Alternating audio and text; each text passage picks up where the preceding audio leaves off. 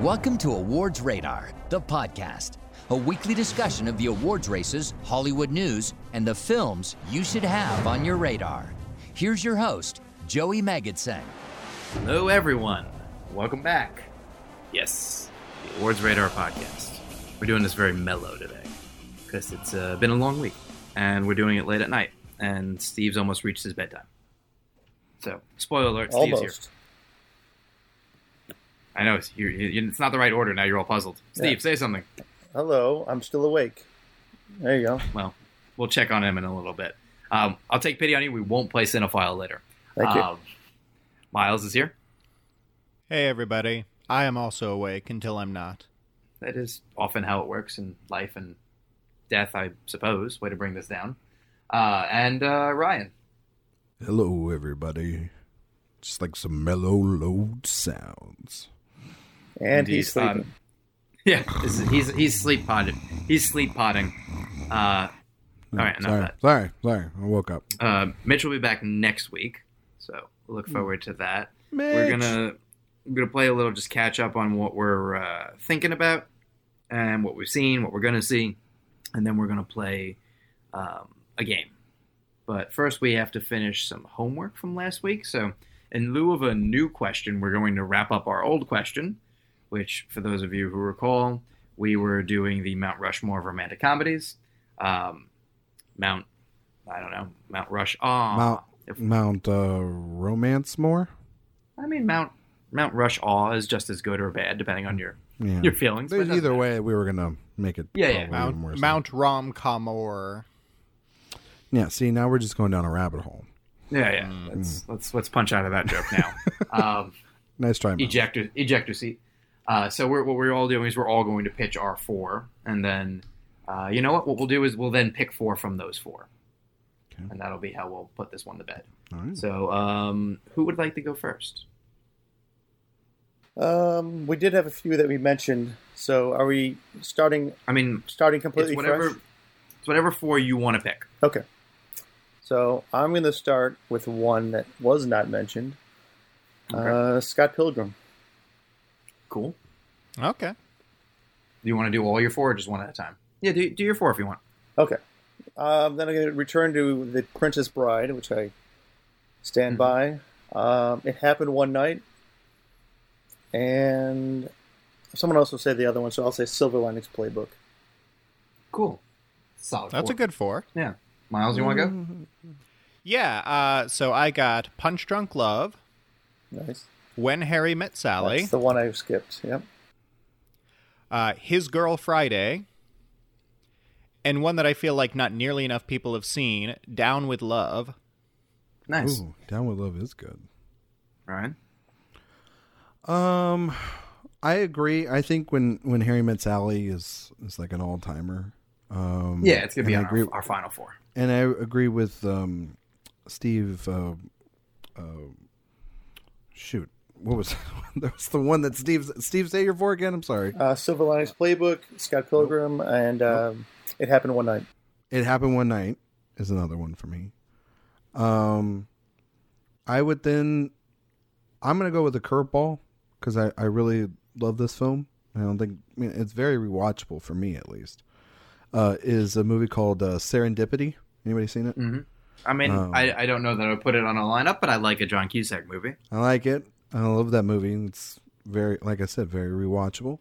And one more. I gotta go with Nancy Myers, and so I'm gonna say Something's Gotta Give. I think that's great. But I mean, there's some movies that are like on fringe for me. Like I don't consider them rom-coms. Like a movie like Bull Durham is a baseball comedy with romance in it. A movie like Forgetting Sarah Marshall is, I just think, more of a comedy than a romance comedy. So yeah, I think it's fringe enough. But there's some fringe films, but When Harry Met Sally for me is like the ultimate. It's the penultimate film. It's a perfect For film. sure. Cool. Actually, I'm gonna take Serendipity back. Four Weddings and a Funeral should be up there. That movie's good call. fantastic. That's fine. I'm gonna go with my four. I'm gonna go with Annie Hall. as my older one. I'm going to go with Love Actually. Kind of the ultimate in terms of like quantity. If not I like quality. Four Weddings and a Funeral more than like Love Actually. Or That's I would fair. take Notting Hill. I mean, I like good. Love Actually better than Notting Hill, but Four Weddings is probably a push on that one. Then I will say The Worst Person in the World. A movie none of us. Is, A yes. movie none of us. I know have it's not seen going to make except it, but I kind of think it is the best romantic comedy in years. Also, I just love the like sort of way it looks at the romantic comedy idea. And for my last one, I am going to do Jerry Maguire. That's a good Yeah, one. that's good. So No clue now list. let's narrow it down. Well, considering it's the only one that was on more than one list, I feel like When Harry Met Sally is a lock. There we go. We got one. And I think nobody had an issue with it anyway. So does anyone want to nominate one of theirs or someone else's before to sort of ease this up? I mean, It Happened One Night was on two of our lists. I think that one's. That's fine. That can be on there also. think I that will. one I will. kind of easy. I will offer up an addendum to The Worst Person in the World just in case this helps, and I'll swap it out in case this helps with The American President. I really do love that movie. It's so Yeah. rewatchable. It's ridiculous how much I've seen that movie. Yes, it might be my most watched Sorkin. I don't know. I've seen A Few Good Men probably like every Those are- time it's on television. Yeah. It's like But same thing with American President. So it's yeah, those yeah, two. yeah. It's like Michael Douglas and Annette Bening at their most charming. It's ridiculous how good that movie I'm is. happy to put it on my in the final four.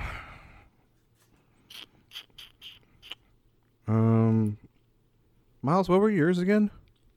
Harry Met Sally, Punch Drunk Love, Down with Love, and His Girl Friday. Ooh, Punch His Girl Drunk Love Friday is works, too. good too. Yeah. Yeah, I'm open to everyone's list, so I'm happy to.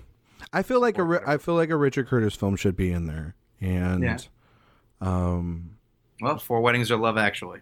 Take a poll. Out of those, I would say Four Weddings, personally. I go for Weddings as well. Okay, there you go. There's a third and one more.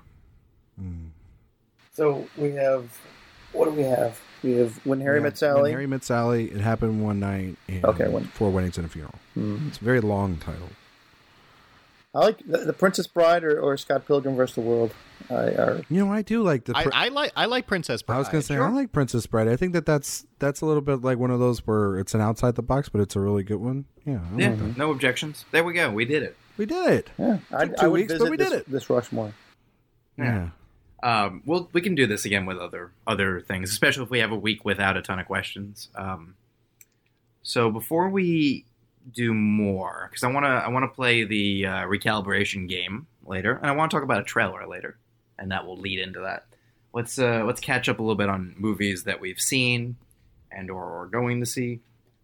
So I will talk about two that I saw at the New York Film Festival. I saw The French Dispatch, which I don't think anyone expected me to like, so not gonna be a huge surprise here. But there's nothing like wrong with it per se. I just am very clear on his very twee style is not something I like. The only issue I would say exists on a besides it wasn't for me level is the length you spend with each of the stories. It's not long enough to be a full short film. And it's not short enough to be just sort of like a, hey, we're popping in on something. And I don't understand why that is the length he chose for each of the stories. So essentially it's articles that the staff have written. And by the time you sort of get into the rhythm of that story, it's over. So the editing wise, I don't quite know what he was up to there. But I also realize like you guys are all going to enjoy it more than I did. Yeah, I see it in a week and a half at Middleburg, and I'm on record. I really love Wes Anderson's movies, and it sounds like it is not as accessible as something like Grand Budapest. No, it sounds like it's more. I would think the reactions I'm seeing, and Joey, you've seen it, so you can clarify or not. But it seems almost like Steve Zissou. Yeah, like it's a better version of The Life Aquatic. Yeah, which sounds great because it's like, really it's like ode to journalism. And I still think it would get into some text, but I don't think it'll be above the line player at this point. But... No, I think below the line, it could definitely get in because it looks beautiful. It's just it's so mannered in his mannerisms that I just it's not accessible unless you love him. Otherwise, you're just you're wishing it was done in a different way. Yeah, but it does seem like this one is more for the fans. Yeah, and, this was, and so I'm looking forward to that. Plus, he's already shooting his next film, which is crazy but great. It's because they delayed this one. Yeah, I'm always willing to give him a chance. Yeah, like I don't think you hate him. I just think that some of the stuff's just not for you. I just spend a lot of time while people are chuckling, going, oh, okay. Because people who love his stuff will chuckle at these little things. They're just like, oh, the way the person is standing in a room not doing anything. Or whatever. It's just like sometimes I feel like they're laughing at the idea of Wes Anderson more so than anything that you're seeing on the screen. I think there's a nicheness to his comedy. Yeah. Is that fair? Like Steve Miles, is that fair to say? I would agree. So, I mean, I'm coming from a position where for the longest time I did not like Wes Anderson at all, but that was primarily because I had only seen Steve Zissou, and I didn't like that one at all. And then I saw like posters and stuff for the Royal Tenenbaums. I see Ben Triller in matching tracksuits with his kids, and I'm like, okay, this is not for me. But then I saw Moonrise Kingdom, and then I saw Grand Budapest, and I think I like those films less for the Wes Anderson-y, like, diorama stylings of them, and more because I think both of those films have a lot of humor and heart just in and of themselves. Grand Budapest in particular I really like for the Ralph Fiennes performance, which I consider one of the all-time great comedic performances. Oh yeah, it's so good. Well, that's the issue here is once you find a character you like, you're guaranteed they're not going to be on screen much longer. And it's sort of that's sort of the problem with like giant ensemble pieces like that, right? Mm-hmm. I think he's like cilantro. Either you enjoy the flavor or you don't. And I think, you can kind of water it down and forget about it and maybe enjoy some of his work. But when it comes down to it, it's just a matter of taste. Cilantro's good. But, I love cilantro, but I know people who despise it. I'm like, what? Same thing with his films. It's like it makes sense. They're loonies, though. Cilantro's you can appreciate it, but you don't have to like it. I would say he's not quite cilantro so much as he's like an oyster, where it's a little more exotic. And every once in a while you find a pearl. You know what? He's an oyster with cilantro. There you go. I mean, I love oysters and I don't mind cilantro, but I don't know that I want cilantro on my oysters. But yeah, so there's nothing wrong with it. It's just not for me. It's perfectly fine. Just it holds me at arm's length. I feel like the way I described it is I'm watching the movie from 100 yards away at all times. And that's not how his stuff works. He wants you to feel intimately. He wants you to be in the diorama with him. And I always feel like I'm on the outside. But that's just how it is. On the flip side, the night before that, I saw Red Rocket. And goddamn did I love that movie. It is the funniest thing that Sean Baker's ever made. Sean Baker and Chris Bergosh, for those who don't know, they made Prince Broadway, Starlet, which for anyone who has seen Starlet, this exists in the same cinematic universe, which I think is always cool when like super indie films are connected. And obviously their two more well-known films are Tangerine and The Florida Project. And this is just amazing. And when you think about they made this during lockdown when they couldn't make their other project happen, it just wasn't able to be done during quarantine, and this is what they came up with. Phenomenal. It's hilarious. Simon Rex is one of my favorite performances of the year, and Susanna's son is a discovery. The fact that they found someone who looks like what they need to begin with is extraordinary, but the fact that she's so charming and also like self-aware in the character, it's great. For anyone who doesn't know, Simon Rex plays a former porn star who has to return home to Texas, sort of in disgrace, and he sort of hangs out with his estranged wife and his mother-in-law and gets a job selling weed and is just sort of like figuring shit out. And then he sees this girl who's about to turn 18 who looks a lot younger than that but is also like kind of overtly sexual, and he's like, I found the next star. and just begins sort of grooming her. A lot of people made it out to be that this is a movie about Trump, and I don't really see it that way, but I get why people want to like put that on it. It's just hilarious. Like, I love their character studies. I just like hanging out with these random people you would never make a movie about. And I honestly, this is going to sound weird, I think this might be their best. Well, yet again, another movie I will be checking out in a week and a half. Yeah, I think Miles is going to like this movie. Okay, I'm excited to give it a shot. Yeah. I love Sean Baker. I think he's a really great filmmaker, and I like the Florida Project. I think Tangerines is fantastic film. So I'm a little weird with them when I think Tangerine is my least favorite of theirs. It's not bad.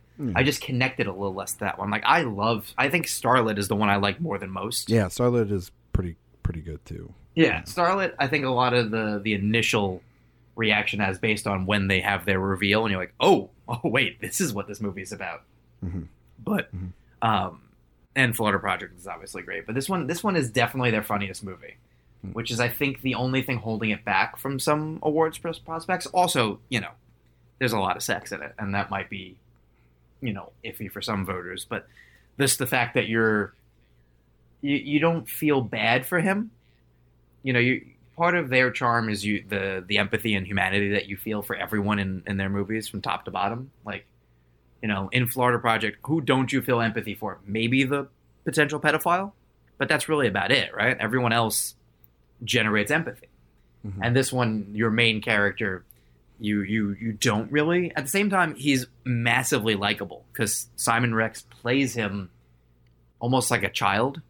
He plays him like if you ever had a friend growing up who was just like a prick and you just knew he was the bad apple, but you also just kind of wanted well for him because he's still your friend, and you don't want your friend to wind up, in jail or whatnot. And it's very much that type of character. So it's a kind of a niche in that sense, but I think they just aced it. They're like utter geniuses when it comes to these types of characters.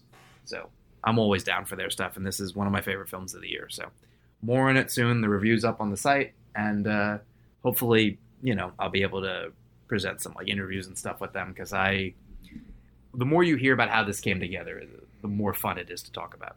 So more on that soon. But before we move on, I know Ryan is a little bit itching to talk about a different film, so I will let him start the conversation, which we started already a couple weeks ago, so we can do a little more now, and then I think Miles sees it next week, so then we'll wrap it up after that. But go for it. Yeah, well, first of all, I finally saw The Eyes of Tammy Faye, and that is a movie that is the clinical definition of a great performance inside a bad movie or middling movie. It's a fair movie with a great performance, and so just way longer than it needed to be. But before I saw that, not on the same day, but just in the week, I saw Titane, the Palme d'Or winner, and I think that it's, there's a tendency when something special comes out that people overhype things to epic proportions. I want to say I don't think we've seen hype like this for a movie since Parasite, which was the last Palme d'Or winner. I don't know. I think it's different, but fair. I think that people were like, this is all these adjectives thrown at the screen, and it's built its buzz, and rightfully so, because it's shocking, it's nerve-wracking. Usually with movies, whether it's got horror elements or things that are upsetting, I never have those experiences. I'm like, oh no, this just feels part of the film. And I do think this movie gets under your skin. Just that the way it's so, from the get-go, just, it's just like a little sound that keeps ringing in your ear. It almost feels like this movie is. But beyond its violence and obviously its body horror, is this and also very sexual, is a very tender film that I didn't see coming, and there's wonderful allegories for transgender or anyone in the LGBTQ community. There's 2 stellar performances, 2 of the best performances of the year. Ducournau's direction is extremely confident. It's the most confident directing I've seen this year. Okay. And its ending is, I'm not giving anything away. I'm just saying its ending is weirdly beautiful and super disturbing. Yeah, and it's out there. I just loved. It's a movie you got to vibe with from the beginning. If you don't, you're gonna hate this. It's not for everyone. I have no idea who to recommend this to, because I think that it's sort of just for us. And but if you find it and you like it, then go for it, because it's the ballsiest picture of the year. Totally. Actually, by the way, I lied. We do have a question to get to. Oh, okay. But before we do that, quickly, one other thing that Steve and I saw, which is The Last Duel. So half of the which Ridley Scott movie is actually going to be good this year has been answered. And you know what? The Last Duel is decently good. It's fine. Like I enjoyed it. It's too long. It is definitely too long, and I understand why they structured it the way it did. But because of that, the first act is not good. The first act is Matt Damon centric, and it's just dry and not what you want. The second act is better. Adam Driver's a more interesting character, and also Ben Affleck is just having the time of his life as this like lusty lord. There's literally a scene where he goes, "Welcome, take your pants off," to Adam Driver when he comes to like in the middle of like an Affleck orgy. And later on during that scene, he's mad at him about something and says, "And take your fucking pants off," like it's just demanding he joins the orgy. That stuff is great. And then Jodie Comer's really good. And her third is, where you get to the thesis of the movie. So I don't know exactly what it's going to do, but as like a throwback, like epic that also gets into like, by the way, men are trash and toxic masculinity has been around for a long time and it wasn't good then either. It does hit its mark. So I'm curious if Steve liked it more than I did. I liked it just fine, but I wouldn't call it necessarily a massive awards player. Maybe, costumes and things like that. Yeah, I enjoyed it. I wouldn't say, it's not one of my top of the year, but there's a lot of things to appreciate about it. The performances I thought were good. I know a lot of people are on the case of Matt Damon's hair and Ben Affleck's hair. I'm like, people grow up. It's like, yeah, they look ridiculous, it's a creative but they're good choice, but it's fine. It's fine. I thought the first third was interesting. It honestly kind of threw me off because the way this is structured, it's like a puzzle that you haven't seen the box for. And it's coming together, and you're figuring it out as it goes along because you're, okay, here's a chunk here. And then you're like, wait, did I miss something? And then when you see the second act, or the second chapter, it starts to come together. And when it comes to the third chapter, it becomes something you can actually finally then have a true conversation about what you're watching. And then when it closes out, there's a, which is teased in the early, the start of the film, there's an incredible battle scene. Their duel is terrific. Yeah, it's intense and violent, and it's totally hold your breath, edge of your seat stuff.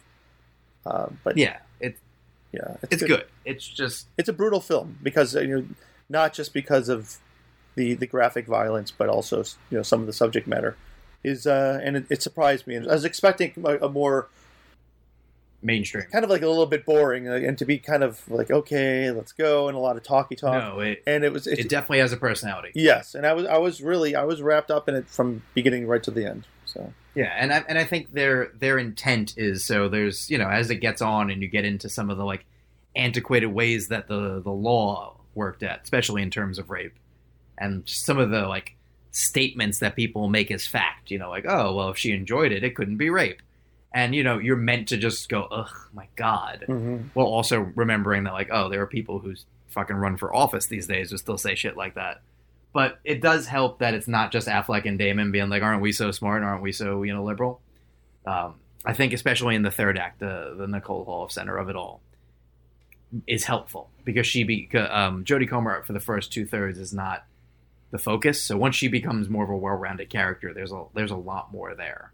But it's good. It's different than you're expecting. I think that's to its benefit, but also may limit the audience. Not that that's a bad thing. It's memorable in the way they approached it too. The storytelling. Yeah. It's definitely has like the Rashomon type approach, but I think that really worked for it, and it worked. Kept me much more interested if they just went with the standard approach. Yeah, I think the standard approach, they would have needed to cut a lot of it out. Yes, and it would have been like a hour 45-minute movie, and that would have been a different movie. I don't know if it would have been better or worse, but definitely would have been different. But I'm eager to talk more about it once everyone sees it. Mm-hmm. So let's go on to Ryan's question. Ryan McDermott has a late-breaking question for us. And it's a Tom Hardy Filmaholic face-off. Oh, boy. Yeah. So let's start with This Means War or Capone. No, I'm kidding. I made that one up. Though, I think Capone is the answer there because they're both terrible. I mean, I actually kind of like Capone in like a disaster way. But This Means War was awful. I really liked Capone. I thought Capone was just interesting. straight up. I mean, I thought it was Gonzo, but whatever. It's not the ones Ryan gave. He's and like, This Means War is actually like trashy fun. Yeah. It's probably the worst film he ever made. Probably. I'd have to think about that. Oh no, Venom's right up there. Yeah. So Venom will show up in this. Don't you worry. Here, first up, Warrior or Tinker Tailor Soldier Spy. Normal order. Miles, Ryan, Steve. Tinker Tailor Soldier Spy is a movie I really wanted to love, but we're talking about movies that hold you at arm's length. That was definitely one for me. Mm-hmm. It was one that I admired, but I didn't really connect with at the end of the day. I think Hardy's great in it. I think a lot of the actors are great in it, but there's something about it that just kind of holds you at a remove. Warrior, I think, is fantastic. I think it's one of Hardy's best performances. I think it's a very emotional, very sort of satisfying take on what has been kind of a played out sort of, sports, rivalry sort of story. So I think Warrior for sure. Yeah, I fell asleep when I saw Tinker Tailor Soldier Spy many, many moons ago, almost 10 years ago. Both of those movies 10 years old. And same year, I think. Yeah, 2011. And I've grown to appreciate that movie over time, because I did not know what the pace was going to be, but it's better now than what it was. But I still wouldn't not pick it over Warrior, which I think Warrior is fantastic, and everything Miles said is correct. And I just think the emotional crux of that story is the relationship he has with Nick Nolte, who, sorry, Christopher Plummer, Nick Nolte should have won that Oscar, because it's such a beautiful performance.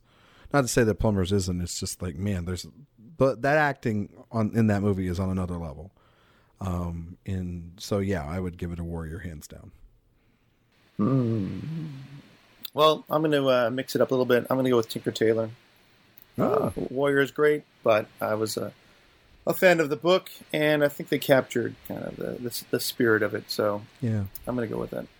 It's aged well for me, Steve. And there's some great performances in that as well. Yeah. It's just Cumberbatch is really good in that movie. And Oldman. Mm-hmm. Yeah. Everything you guys have said about Tinker Tailor is accurate. I appreciate it.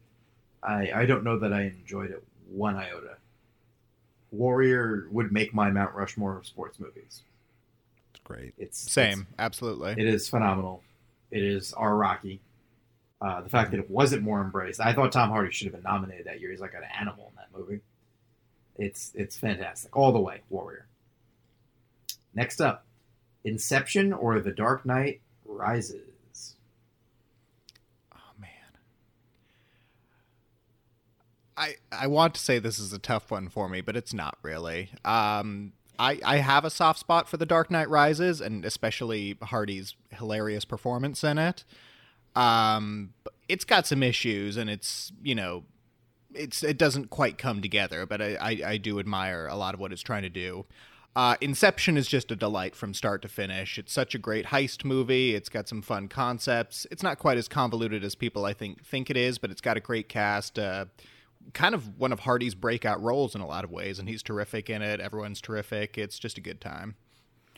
Dark Knight Rises is a movie I gave a pass for a long time, because I know that that's not exactly the film Nolan never wanted to make. He obviously wanted Ledger to be alive and continue with him in the Joker for a finale. But the movie's third act over time has just crumbled for me. And Inception is such a wonderful concept. He's very good in it. It's no question I have to go with Inception. Yeah, I like Rises as well, but Inception's one that people have talked about since and will continue to talk about. There's something special there, so Inception. I'm gonna go Dark Knight Rises. I like it more than most, and Inception, I never connected with. Like, I like it, but it's in my bottom tier of Nolan. Oh, wow. As opposed to, like, I know how Dark Knight Rises is most people's like bottom tier. It's flip flop for me. Like, I really like Dark Knight Rises. I like Dark Knight better, but I give me Rises over Batman Begins any day. I feel the same way. Yeah, I know it's not the movie he wanted to make, but I love the like epic war movie aspect of it. I just like that he went for it, and the scale, and it blew me away the first time, and it still is enjoyable. So yeah, that one's gonna be for me. The next one is a smaller scale, Bronson or Locke. Ooh, these are definitely two of his best performances, I think. Mm-hmm. That's a tough one, because Locke is just him for the most part. Yep. You can never really take your eyes off him in a lot of ways. Well, you don't have a choice. Because they don't give you the option, yeah. But it's also just, it's well written and well performed and staged enough that it justifies that choice. But Bronson is a movie I've gone back to quite a few times, and I do love the style of it. I'm very hot or cold when it comes to Nicholas Winding Refn, but I think that's one of his best. I give it to Bronson by a hair, but it's very close. Yeah, me and Miles agreeing a lot tonight. Oh boy. I agree. I love Locke. I think it's the movie is so centered on just being on his face the entire time, and it's a really good movie. But Bronson is the one where I really discovered him, and I thought it was such an out there performance, and it's all over the place. And you knew that, like, this guy, if he can pull this off, he could be great in anything. So yeah, I will go with Bronson. Well, I haven't seen Bronson, so I will go with Locke. Which interesting. I will go Bronson, though I like the performance more than I like the movie. I think Refn I only really have enjoyed with Drive, a little with Only God Forgives. Bronson is a lot, if that makes sense. Yeah, but that's what I like about it. Yeah, I mean, that's fair. Locke is not a lot, so it is interesting. They're so wildly divergent. I'll go Bronson, just because he is really good there. Movie-wise, I might go Locke. Next up, Dunkirk or Mad Max Fury Road?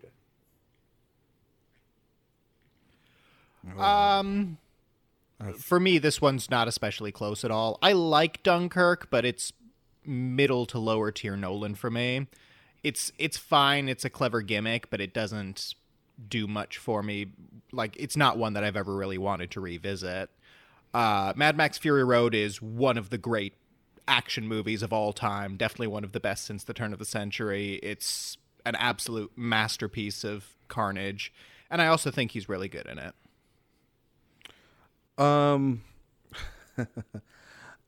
Look, I love Dunkirk. I think it's upper tier Nolan. I think it's, it's one of those movies where he doesn't have to sit and explain things to me for 3 hours.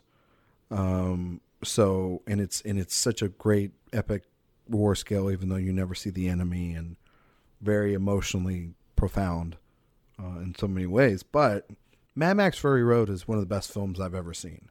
Like, just straight up, period. It's a masterpiece upon masterpiece upon masterpiece. It might be the greatest action movie ever made. and I love his performance, and I love his dynamic with Charlize Theron.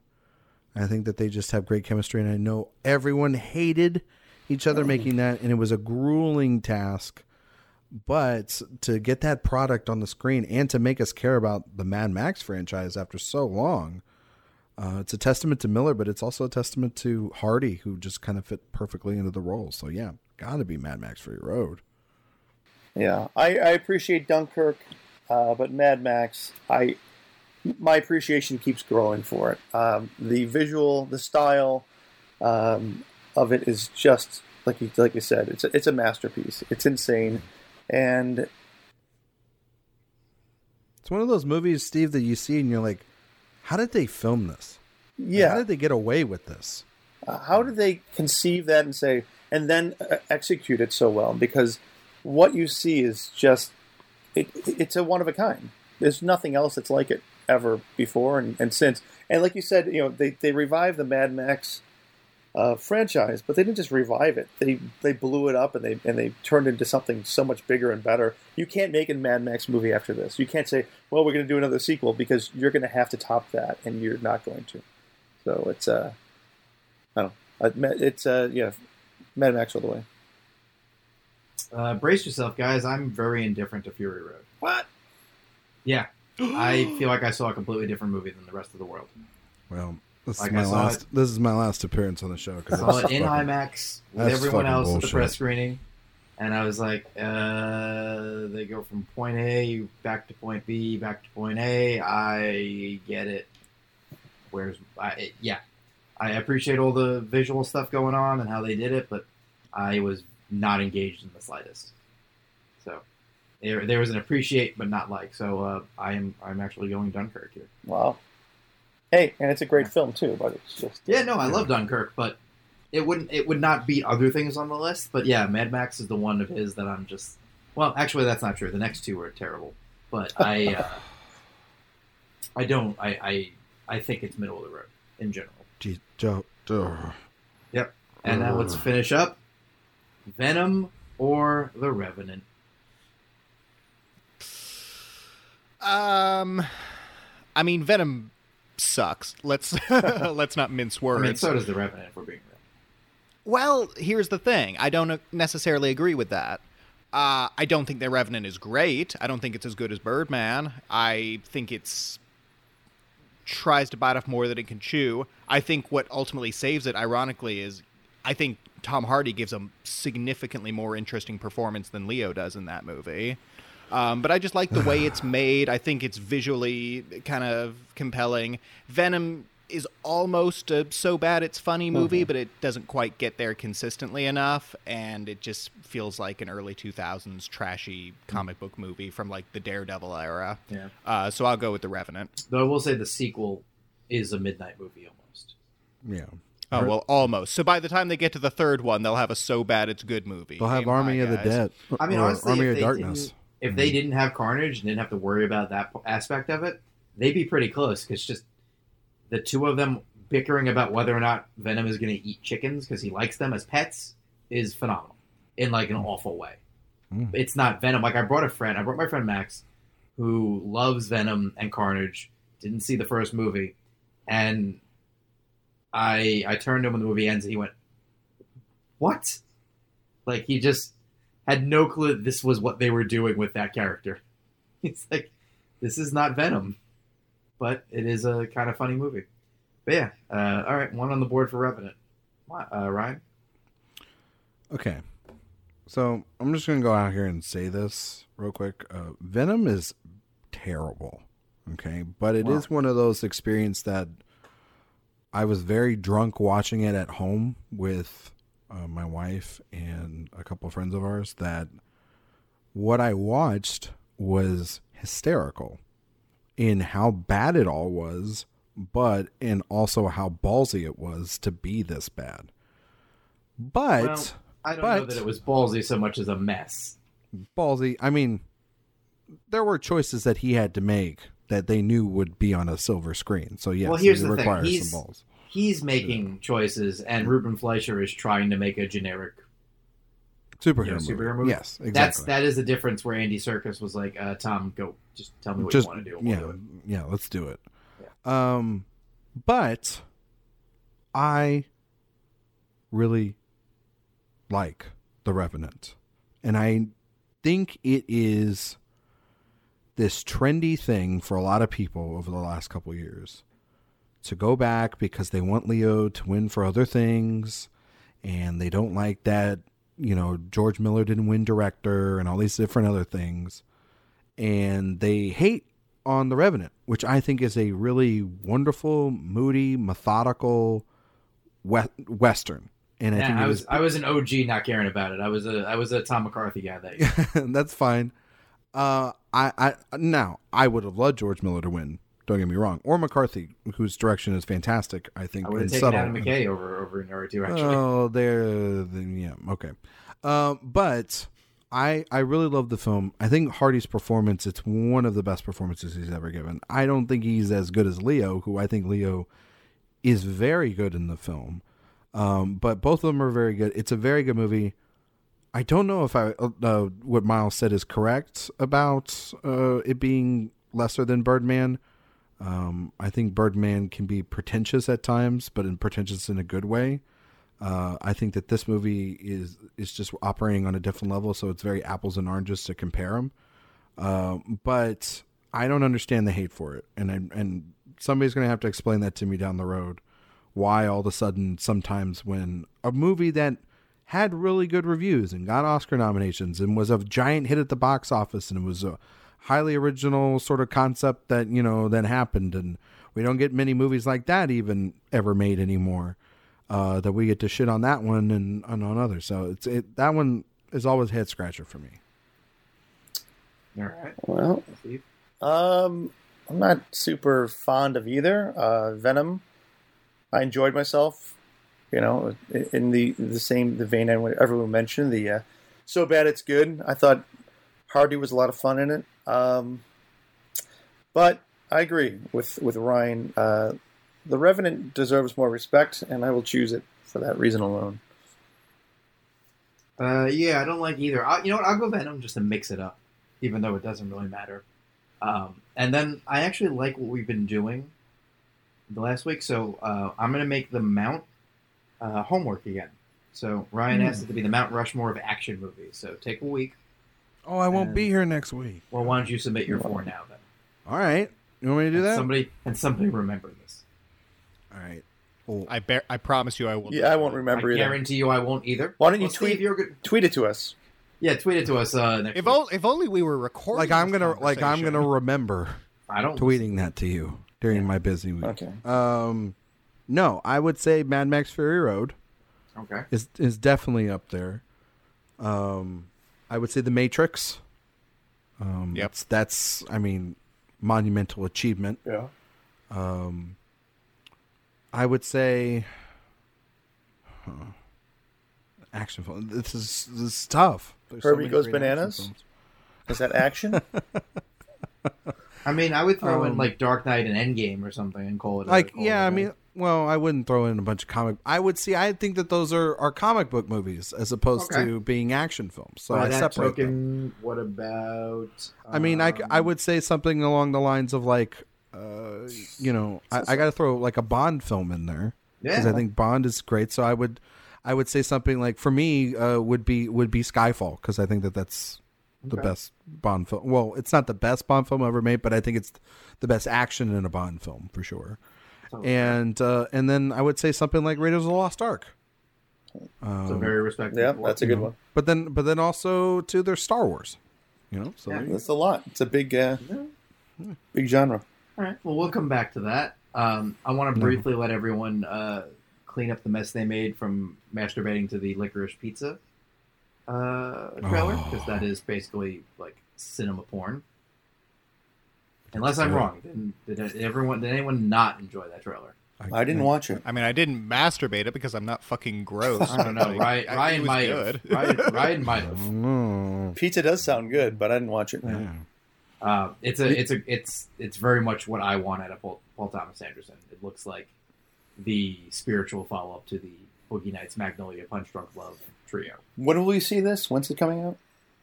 Next month, I think, right? Yeah. No, it's like December, isn't it? December? Oh, really? Time's lost all meaning to me. I mean, I guess when I see it might be different than when it comes out, but I would imagine it's November or December. I mean, I'm going to look it up. So, Ryan, you liked it probably. Vam? Yeah, I think the Licorice Pizza trailer was one of the best, if not the best trailer of the year. November 26th, by the way. Yes. Thanksgiving release. Yeah, it's a limited Thanksgiving release, but then it goes wide on Christmas Day, if I'm not mistaken. And I think that this movie has the vibes of, like, the aesthetic of Once Upon a Time in Hollywood, Almost Famous, Magnolia, you know, this Lady Bird, even a little bit. Like, you know, just it has this... It feels like it's going to be a little bit of a nod to Hollywood in this time, but it's also going to be, you know, him going back and doing a love story, which he hasn't really done. I mean, he has done a love story, in my opinion, in Phantom Thread, but I know that's not for everybody. Punch Drunk Love, of course. But yeah, I was going to say, but hasn't done one like, you know, full on that isn't demented with mushrooms, since Punch Drunk Love. And I think this is going to be a big film for him. I've heard from people that have been part of early test audiences that premiered that's seen the final cut, and the word that everyone is saying is entertaining, which is a movie you don't hear a lot with Paul Thomas Anderson. You hear thought provoking, you know, you hear not accessible for a lot, but I think that this is going to be. I think this could be it. Like, I think this could finally be the film he wins an Oscar for. I think Bradley Cooper might join the coattails. I could easily see a world where he wins like screenplay or director. You know, Cooper wins supporting actor if it's a very memorable performance like the trailer was. And then maybe because it's, you know, it's got all the right things, it could play very well on a preferential ballot. I need to see the film. But to me, it screams a big player, and I can't wait to see it. Miles? Yeah, I was cautiously optimistic about this one sight unseen. I wasn't, you know, assuming anything about it until we saw something. But the trailer did a lot to win me over. Cooper Hoffman looks so much like his dad. I'm going to cry every time he's on screen.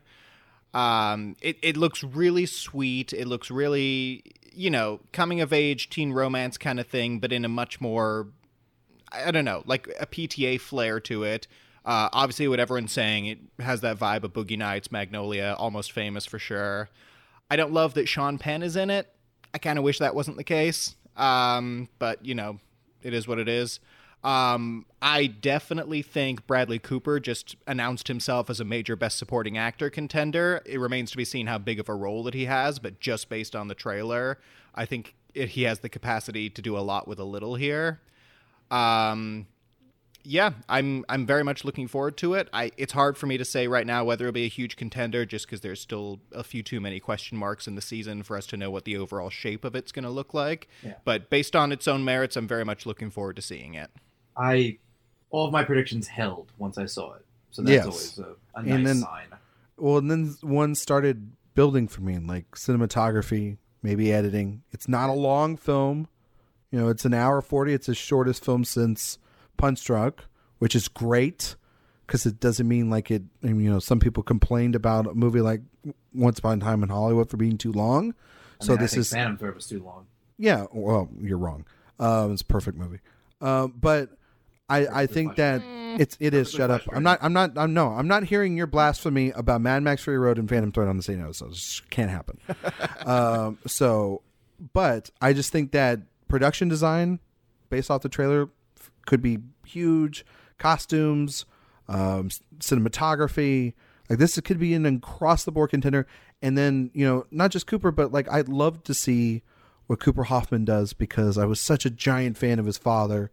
His best performances always seem to be with Paul Thomas Anderson, at least his most memorable performances, at least. And several of them, yeah. And I just, you know, I want to see just what this great filmmaker has. And I tweeted out this day, the day the trailer came out, that like I'm beyond excited for it. It is my most anticipated film left in the year, beyond what I'm going to be seeing over the next couple of weeks. And it's another thing too where great directors start getting hate by so many people online. I'm out of it. I'm out of that business. I just want to go and enjoy a film from one of my favorite filmmakers. And yes, I know a lot of people, including Film Twitter and Film Bros, love Paul Thomas Anderson, but it's because he makes fantastic films. And I showed the trailer to my wife, and she loves PTA, and she was just like, when the hell can we see it? So people are excited for it. And I told her Thanksgiving, she says, sign us up. There you go. And to that end, I want to do a recalibration game. And well, hold on. Does Steve get to say his thoughts? He didn't see the trailer. I did not see the trailer. So he's going in blind. Oh, yeah, because you don't like doing trailers. I respect that, Steve. I have mad respect for you for that, because I would not be able to do it. Yeah, well, I'm seeing the film for sure. I love PTA, so there's no reason. I can guarantee I'm buying a ticket. So there you go. So no holding on. Well, then, okay, real quick. I do have one quick thing, just because it happened this week, and I thought it was so delightful. I'm watching a few... I'm doing the 31 Days of Halloween thing, which will hopefully be spun off into an article, TBD. Yeah. But on yesterday, I saw Chopping Mall, which is delightful if you haven't seen it. And there is a vinyl record store in that movie called Licorice Pizza. Oh. And I don't know. That just kind of... The timing of it just kind of blew my mind a little bit. Anyway, proceed. So if we get to interview PTA, I got to ask him about Chopping Mall. Yeah, well, listen... He's the kind of eclectic film buff where there is a very real chance he named his movie after like a blink and you miss it store name from an 80s slasher movie. It could be. I mean, so after Red Rocket, I was at the after party, and I was hanging out with Sean Baker a little bit just because it was towards the end of the night. And I guess also since I liked this movie, I was okay to hang out with him. I don't know. Maybe that's how that works. But he's apparently a huge fan of like Italian cannibal horror movies. And I just love that that's what he likes when it's not what you would ever expect him to like, considering what he makes. I just love that kind of thing. Like one of his childhood friends was telling me that his like, oh, I'm going to make a movie as a kid, like with his dad's like video camera. It was like Delta Force 2. All that stuff just entertains me when you find out like what someone likes on like a personal level besides the stuff that they make, on a professional level. But in any event, I want to use PTA as a jumping off to our recalibration. And I'm open-minded about which one, but I figured maybe we would do the Boogie Nights year so we can decide just how well Titanic's going to do. Oh. When we do the Magnolia year, let's go for it. That's much more interesting. I'm good with either. Steve, what do you feel like? I'd like to fix some things on the Titanic year. So, all right, then let's do it. All right, let's start off. Best visual effects. Titanic wins. If you want to recall it, your options are Lost World, Jurassic Park, or Starship Troopers. Wow. What a diverse group. I'd probably say leave it. Recall. Keep it. Recall. Just want to see what happens. It could very well stay the same.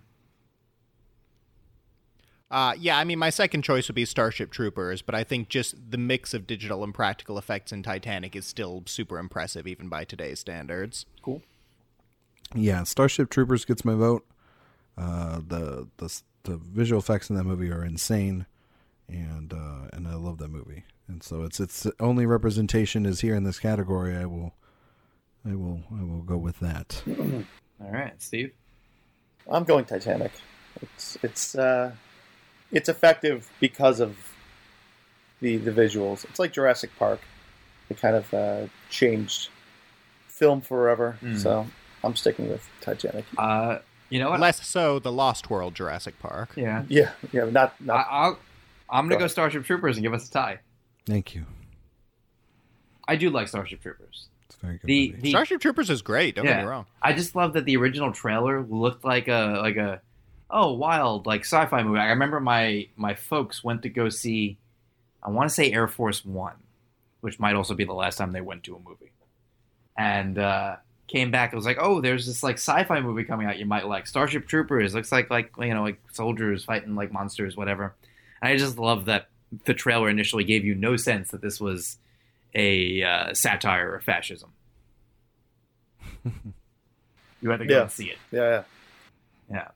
Film editing. Titanic wins. You're going to sense a trend here.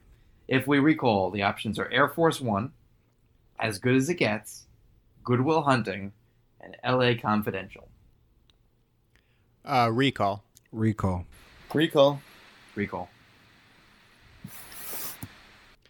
I give it to L.A. Confidential. It's got the 3 different storylines that it weaves throughout, and it creates just this great sense of the time and the era. It's got that great opening credit sequence. Yeah, and Titanic is just, the editing is solid, but workmanlike. I agree with Miles. L.A. Confidentials has wonderful film editing, and if this is an opportunity to take an Oscar out of James Cameron's hands, I'll take it. I agree with all the above. L.A. Confidential. Suck it, Cameron. This will be interesting as we continue because I do not like L.A. Confidential. I'm going to go Good Will Hunting. That's fair. For editing? I mean, I like that movie a lot better, so it didn't matter at this point. It didn't matter. He can throw his vote wherever he wants. Wait till you hear this lineup. Best costume design. Titanic wins. If we recall, Amistad, Kundun, Oscar and Lucinda, or The Wings of the Dove. Yeah. It might be the dustiest category in history. That's very dusty. Outside of Titanic and Amistad, I don't know that I even know those other 3. I mean, you know Kundun, the Scorsese I know movie. of Kundun. You've seen images. You've seen Kundun. Yeah, I'm aware of it. You sit up I'm aware of you Kundun. watch it. I did watch it, and I was bored. I was very bored. Mm-hmm. I'll say leave it for this one. Recall. Leave it. Yeah, just because I don't care, I'm gonna go leave it. God damn it! That's not the hill to die on. You're all racist. I would have given it to Ruthie Carter for Amistad. It's fine. I don't know. No, it's fine. That'd be my second. We all know where you. That'd be my second. We all know where you guys stand now. It might have been my second choice. But really, Titanic's... woman waited until Black Panther to finally win one, but she's up. We could have changed history. Yeah, but there. Black Panther was a great one to win for. The costumes are amazing in that movie. Yeah, I mean, everything she touches is great work. I mean, she should have won for Malcolm X. To be fair, like the costumes in that film are fantastic.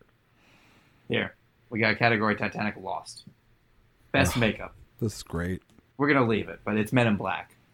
And if you want to recall, you have Mrs. Brown or Titanic. So just Mrs. everyone Brown, say leave it makeup. at once. I'm gonna leave that. No, leave it. Well, not only Rick Men in Baker, Black has man. genuinely phenomenal makeup. Yes, Men in Black deserves to win, and also there's no enthusiasm for the other 2. And Rick, How did Men in Black not get nominated for visual effects? That's kind of surprising. That is a good keep question. that Oscar in Rick Baker's hands.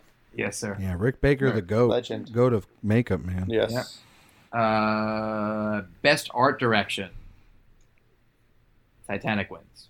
That would be production design in our era. If you want to recall, your options are Gattaca, Damn, that's a Kundun, good nomination. L.A. Confidential, and Men in Black. Oh man, this is a good category. I recall. Recall. Sure, recall. Yeah, recall.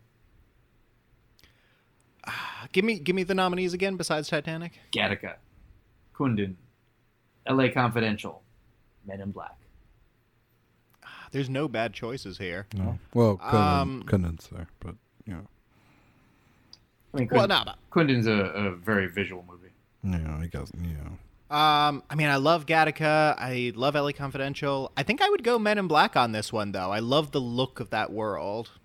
Yeah, he's not wrong. I'm gonna go out there. I mean, like their headquarters is fantastic. The rest of the film's locations are great. Yeah, I wouldn't go.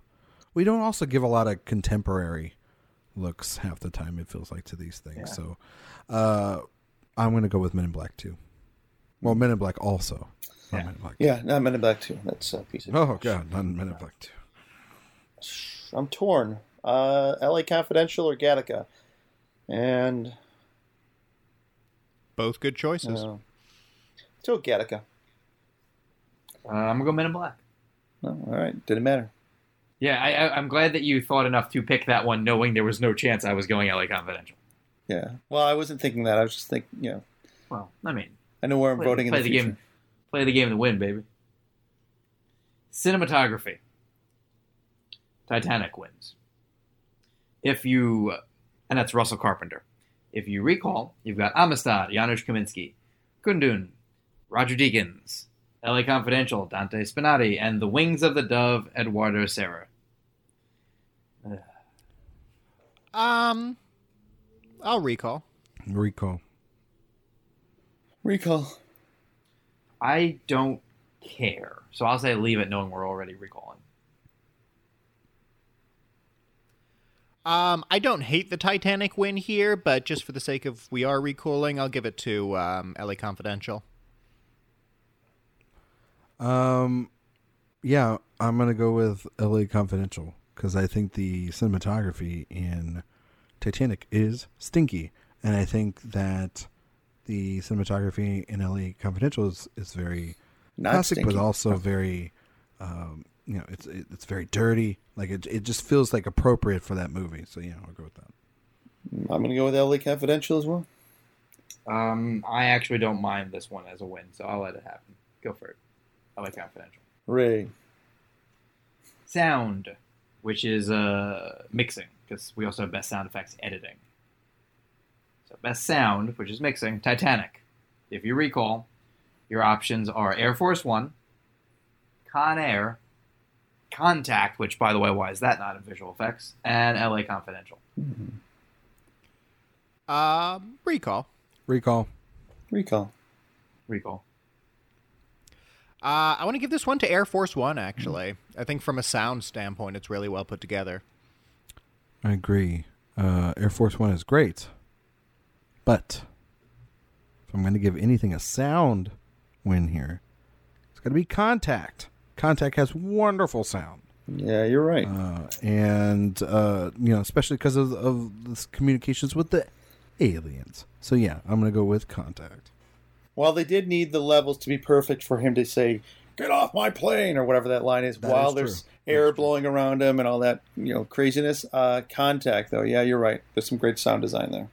So let's go. I love Contact. Contact would probably be in my best picture lineup. So yeah, it would. That movie's great. Yeah. By the way, Con Air would have given Kevin O'Connell and Greg P. Russell an Oscar.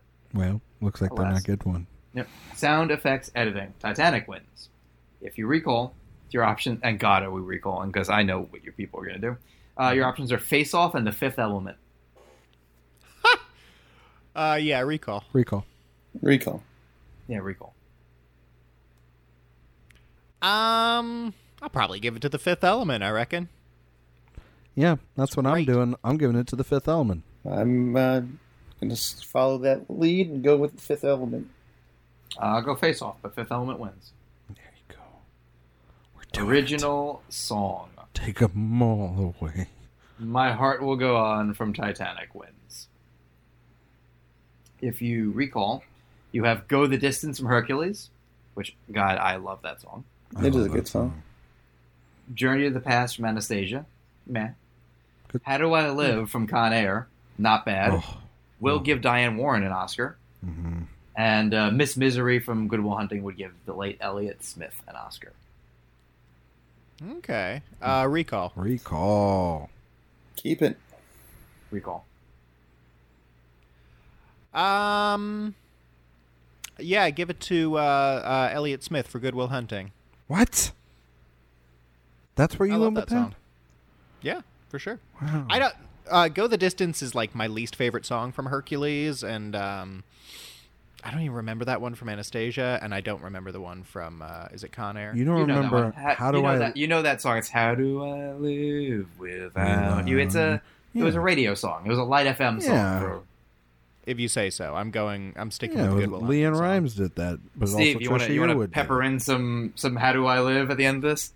My voice is failing me tonight, but maybe later. I meant to put it. I want to edit it in at this point. Oh, you want to edit it in? Oh, I think I don't want you singing along. It. I was like, what? No. It's an odd request. But I'm sure you hear my voice today. It's off. Yeah, I'm going to go with How Do I Live because I think it really is a beautiful song, and Diane Warren really should have an Oscar. It's kind of ridiculous. And My Heart Will Go On is the most insufferable song of all time. And also, by taking that Oscar away, Celine Dion never won an Oscar for that. So it's just giving two guys an Oscar for a song that she made famous. So, no thank you. Give does James Horner have how many Oscars does James Horner have? I don't give a damn how many Oscars he has. I mean, he's also dead. But that's another story. Yeah. All right, Steve? All right. If it was going to be any song from Anastasia, it would have been Once Upon a December. And it's not. Yeah. For For sure. There you go. But it's not. So I'm going to let it stick with the corny, terrible, wonderful My Heart Will Go On.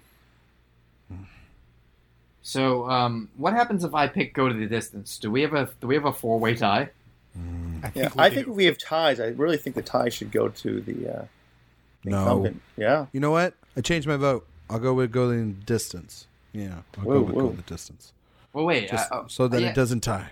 Okay. I mean, I would have also gone Miss Misery, so I would have accepted either. Either way.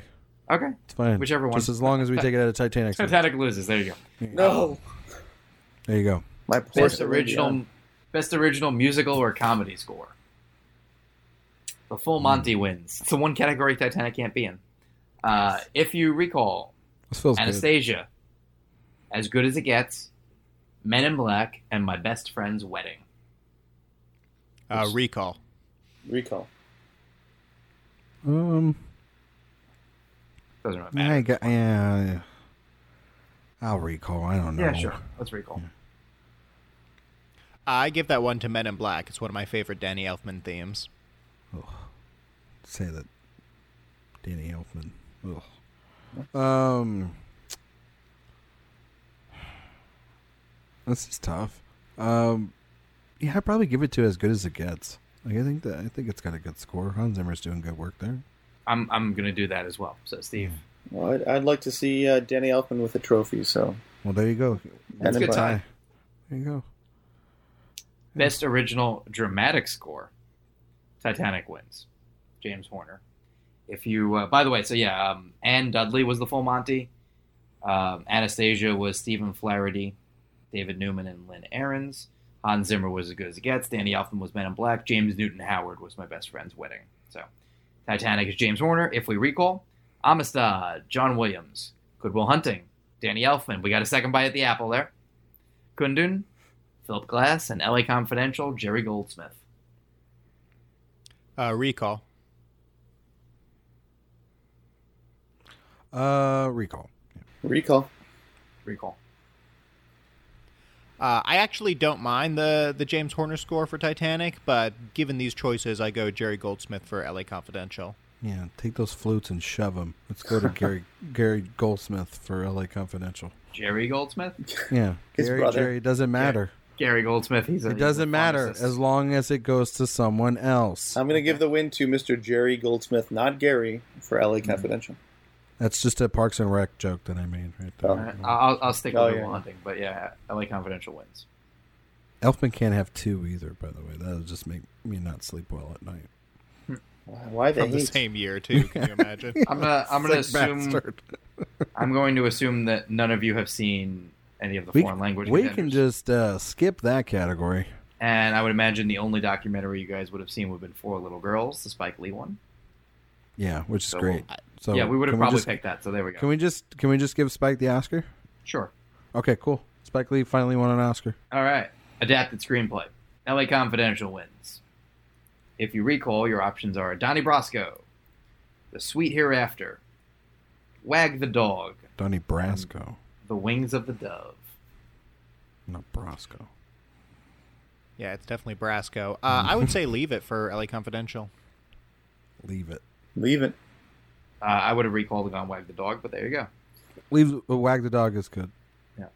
No. Original. I almost said leave the dog. Leave the dog. Pet the dog. Leave the dog. It's wagging too much. This is a tremendous lineup. This is a great lineup. Good Will Hunting, Matt Damon, and Ben Affleck win. And I think it's an incredibly justifiable win. But your other options being As Good as It Gets, Mark Andrus and James L. Brooks, really good one. Probably came closer than you would probably hope, because also Boogie Nights, Paul Thomas Anderson, and then Deconstructing Harry, Woody Allen, which is one of Woody Allen's meaner movies, and I kind of like that it is. It's forgotten about a little bit, but it is interesting. And the Full Monty, Simon Beaufoy, which is totally fine. Mm-hmm. Mm-hmm.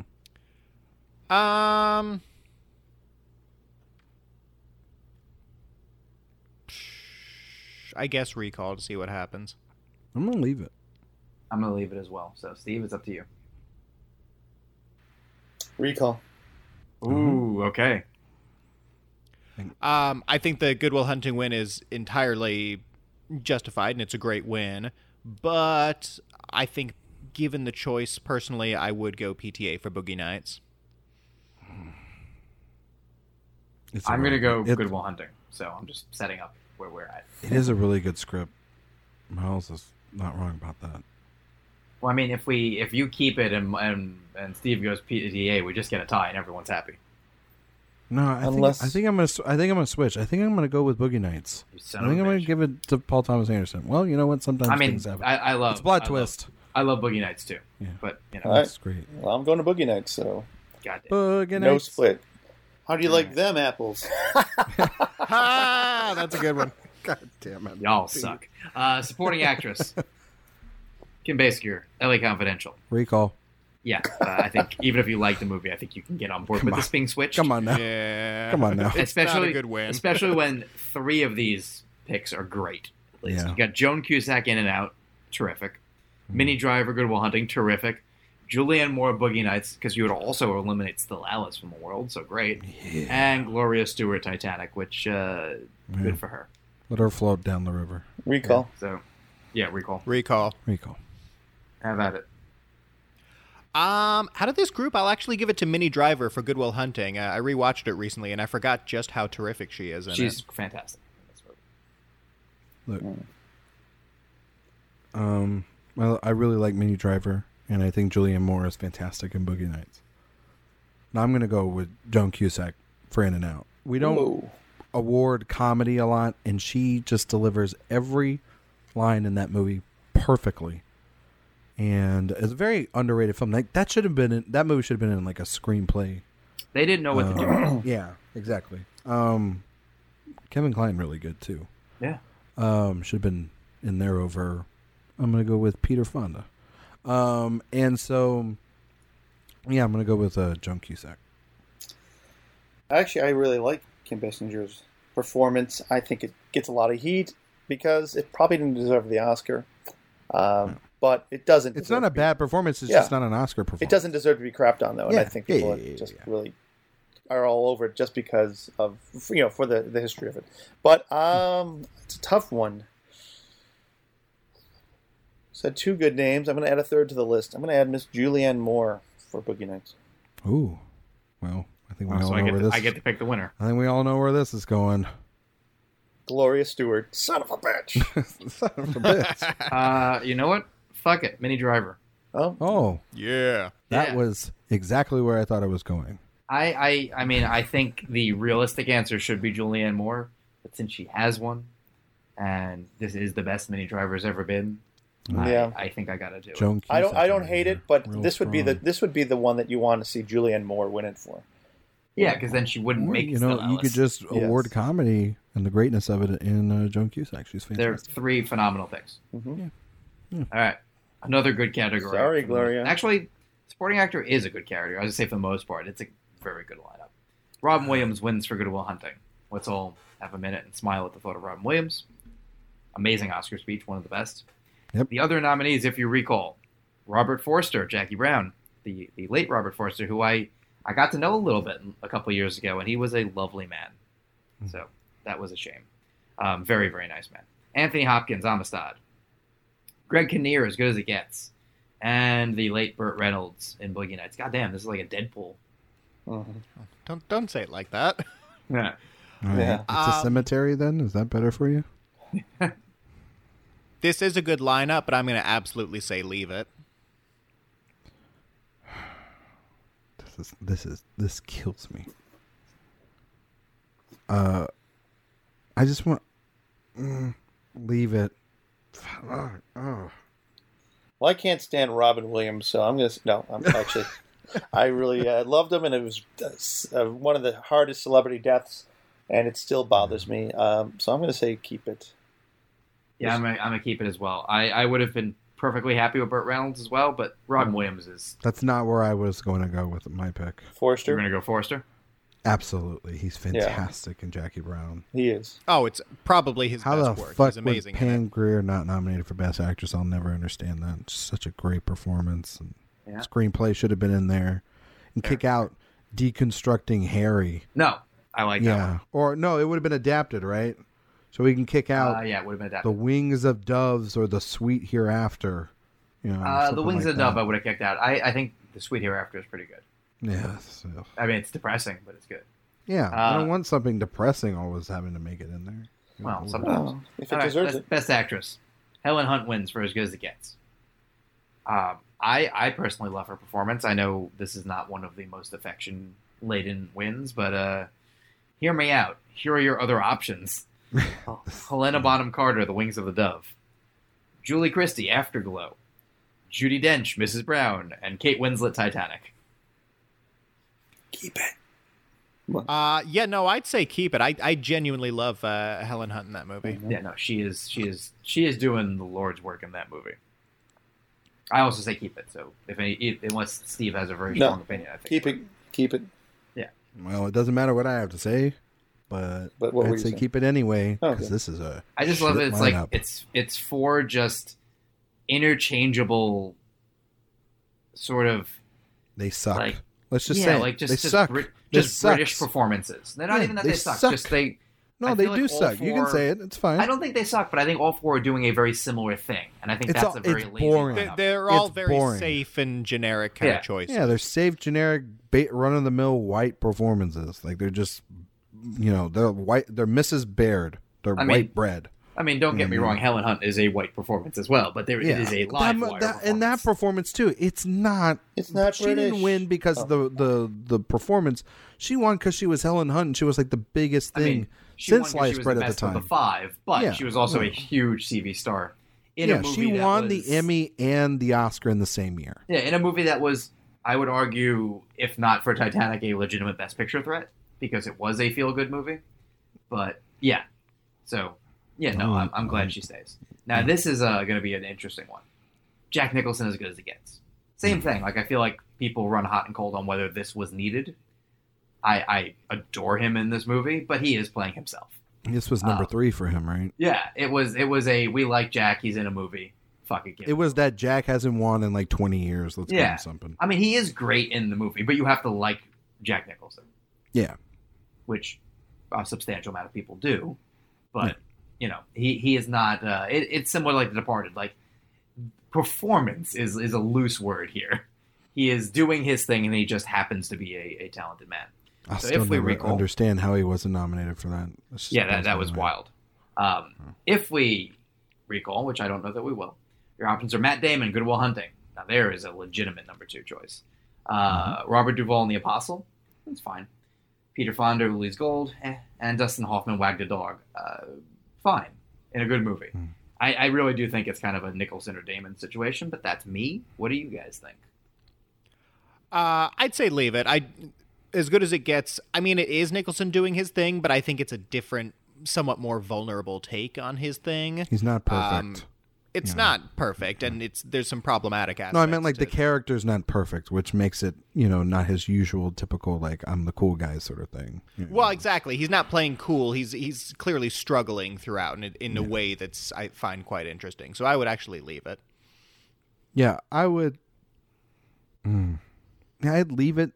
Like, I think Damon's better and things later on. I think he's really good in the film, but he's not necessarily the performance that I go back to all the time with it. I mean, like, I think of Affleck, I think of Driver, I think of Stellan Skarsgård, I think of especially Robin Williams, and I think Damon's good, but I think he's got greater performances in him down the road. He went on to much better work. And Jack, it's probably legitimately, like, to me, the last great leading Jack performance that we got.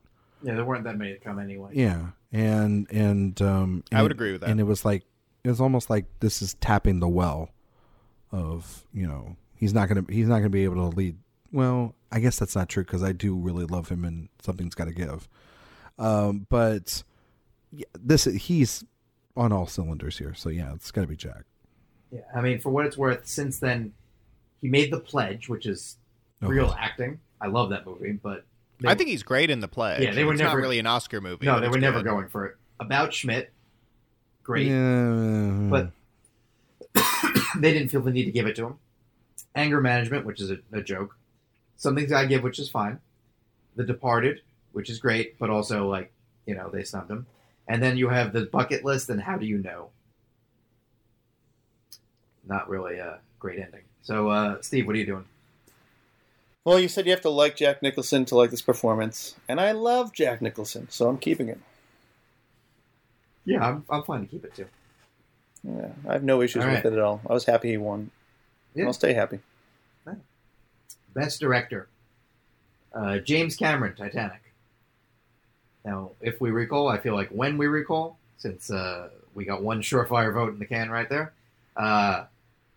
Peter Caneo, The Full Monty, Gus Van Sant, Good Will Hunting, Curtis Hanson, L.A. Confidential, and Adam McGoyan, The Sweet Hereafter.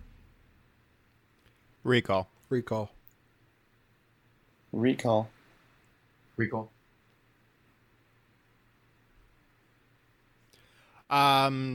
I don't hate Titanic as much as Ryan very obviously does. I don't know what you're talking about. But that said, it's not one of my favorite Cameron movies. I think the work that Curtis Hanson does on L.A. Confidential is exceptional, so that one gets my vote. Agreed.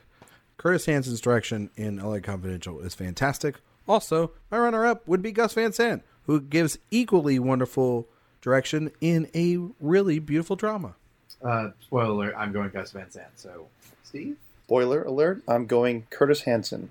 There you go. La Confidential. All right. Titanic, Best Picture. Let's do it. I'm assuming we're recalling, so our options are As Good as It Gets, The Full Monty, Good Will Hunting, and L.A. Confidential. Let's recall.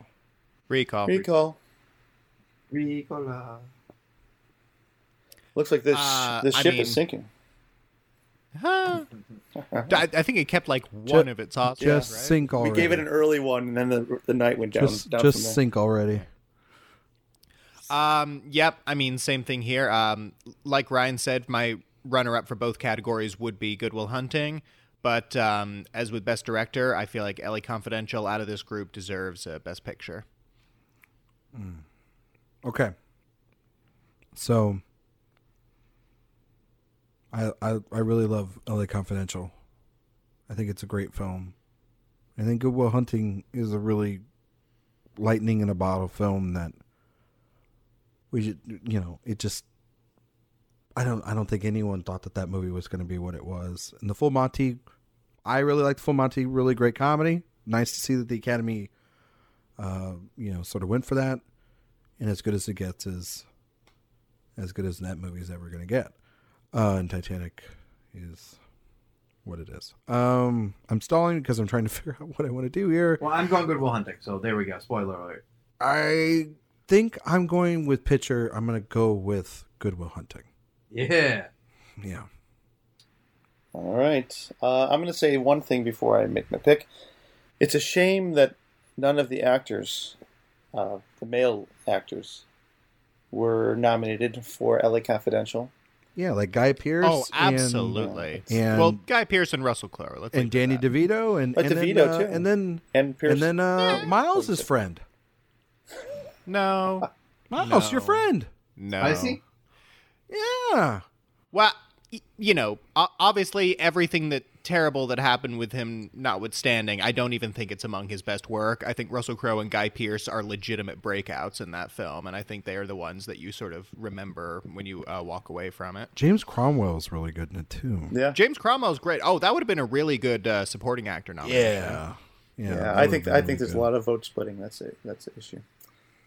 Which may be why Kim won, because maybe they wanted to give something, but that was the only category for acting. But, I don't know. That's all my guessing.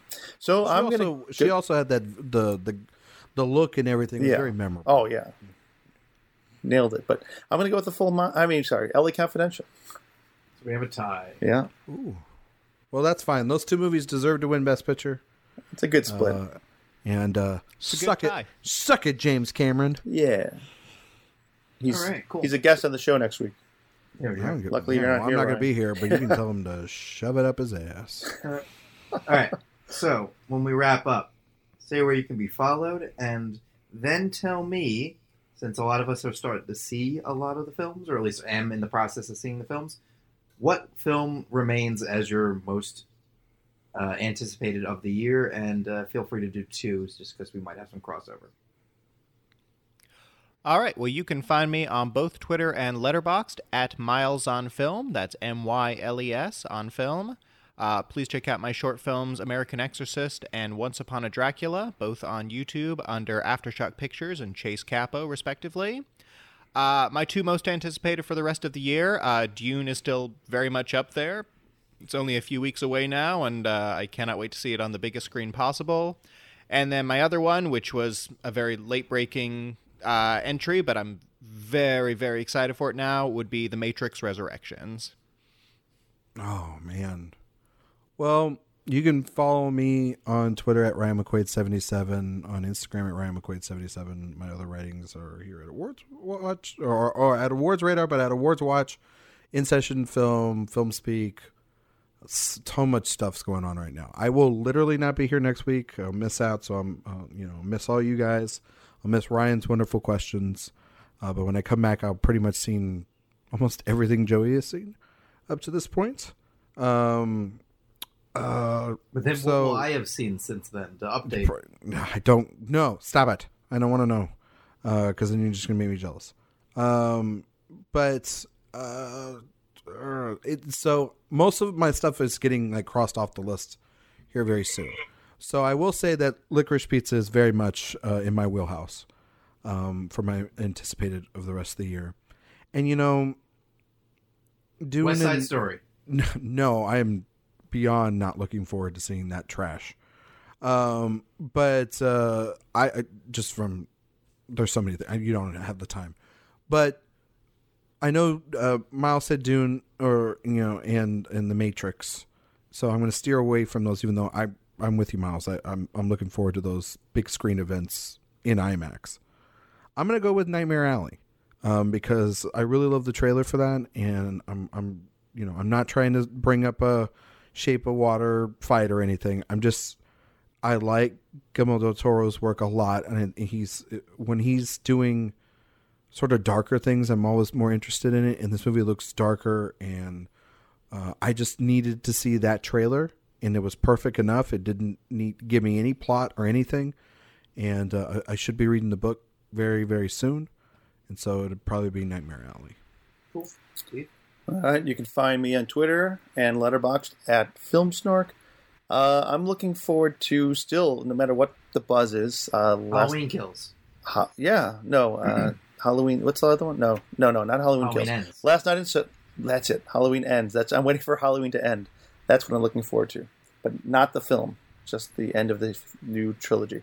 I am looking forward to my voice coming back. Excuse this. I'm looking forward to Last Night in Soho, Licorice Pizza, and Spider-Man. I enjoy a good Marvel film. I love those, and I'm looking forward to seeing what they do to kind of kick off. I guess not kick off, but to continue the whole multiverse story and see if they can actually rein it in and make it something I enjoy. So, all right, cool. You can follow me, Facebook, Twitter, Instagram, Letterboxd, Joey Magidson. You can follow Awards Radar on Facebook, Twitter, and Instagram. I agree about Spider-Man and Licorice Pizza. They would probably be my two. So I will also throw out, mainly because I'm curious to figure out how it compares to the script, Don't Look Up. Oh, God. It may be terrible. It may be great. That clip was not promising, but that seemed like a very temp clip. I hope that it is a temp clip because I sincerely hope so. If they're using that music, editing, the music sounded temp. The script sounds a lot like the script, the editing, who's to say? But I from what I know from the people at Netflix, he is still very much knee deep in that film. Which is insane because like I've heard some people that's seen a test screening, they really loved it, and then other people, and then multiple people that have seen other test screenings, and they go, it's one of the worst movies of the year. So you're like trying to figure out like what is surreal, what is right. I think that is very much him. I think Adam McKay gets that out of people. Well, not really. Like his comedies are universally loved. Yeah, but I'm talking about his three. I'm talking about like there is a clear distinction that we are never going to get back the old Adam McKay making Anchorman and all those kinds of movies, and we're going to get this for the rest of time. And it's look, I love The Big Short. Vice was not my favorite thing, but looking at this, I'm like, good God, this just looks like it's going to be an absolute disaster from everything that I've seen. I mean, Vice really had that. Some people love it, some people hate it vibe. So we'll see. Yeah. I'm curious, and you know what, Eternals, because me too. I'm looking forward to Eternals. That's probably my more anticipated of the upcoming Marvels. Spider-Man more for me, but I'm curious. I would say Matrix, but it would be the first of the sequels that was good. So we'll see. We'll talk more about those when it gets a little closer. Maybe we'll revisit the trilogy and we'll do a side episode or something like that. But let's close up shop. Ryan, have fun. Say hi to the various industry muckety mucks, and then tell them you all said hi, and that you all love him and miss him. Yeah, exactly. Thank you. And we'll be back next week. Mitch should be back next week, and then we got some Halloween stuff coming up. We're gonna specifically do an episode, I think, on Halloween. The Halloween franchise. Kills. Hopefully, we'll have seen it by then. So I think Kendall will be joining us. She is our resident scary movie guest. It seems mostly, but it should be a good time. So stay tuned for next week, and we will speak to you all then. So be good. Good night. Bye. Bye, everyone. Thanks for listening. Be sure to subscribe and to visit awardsradar.com for the best in awards and entertainment content.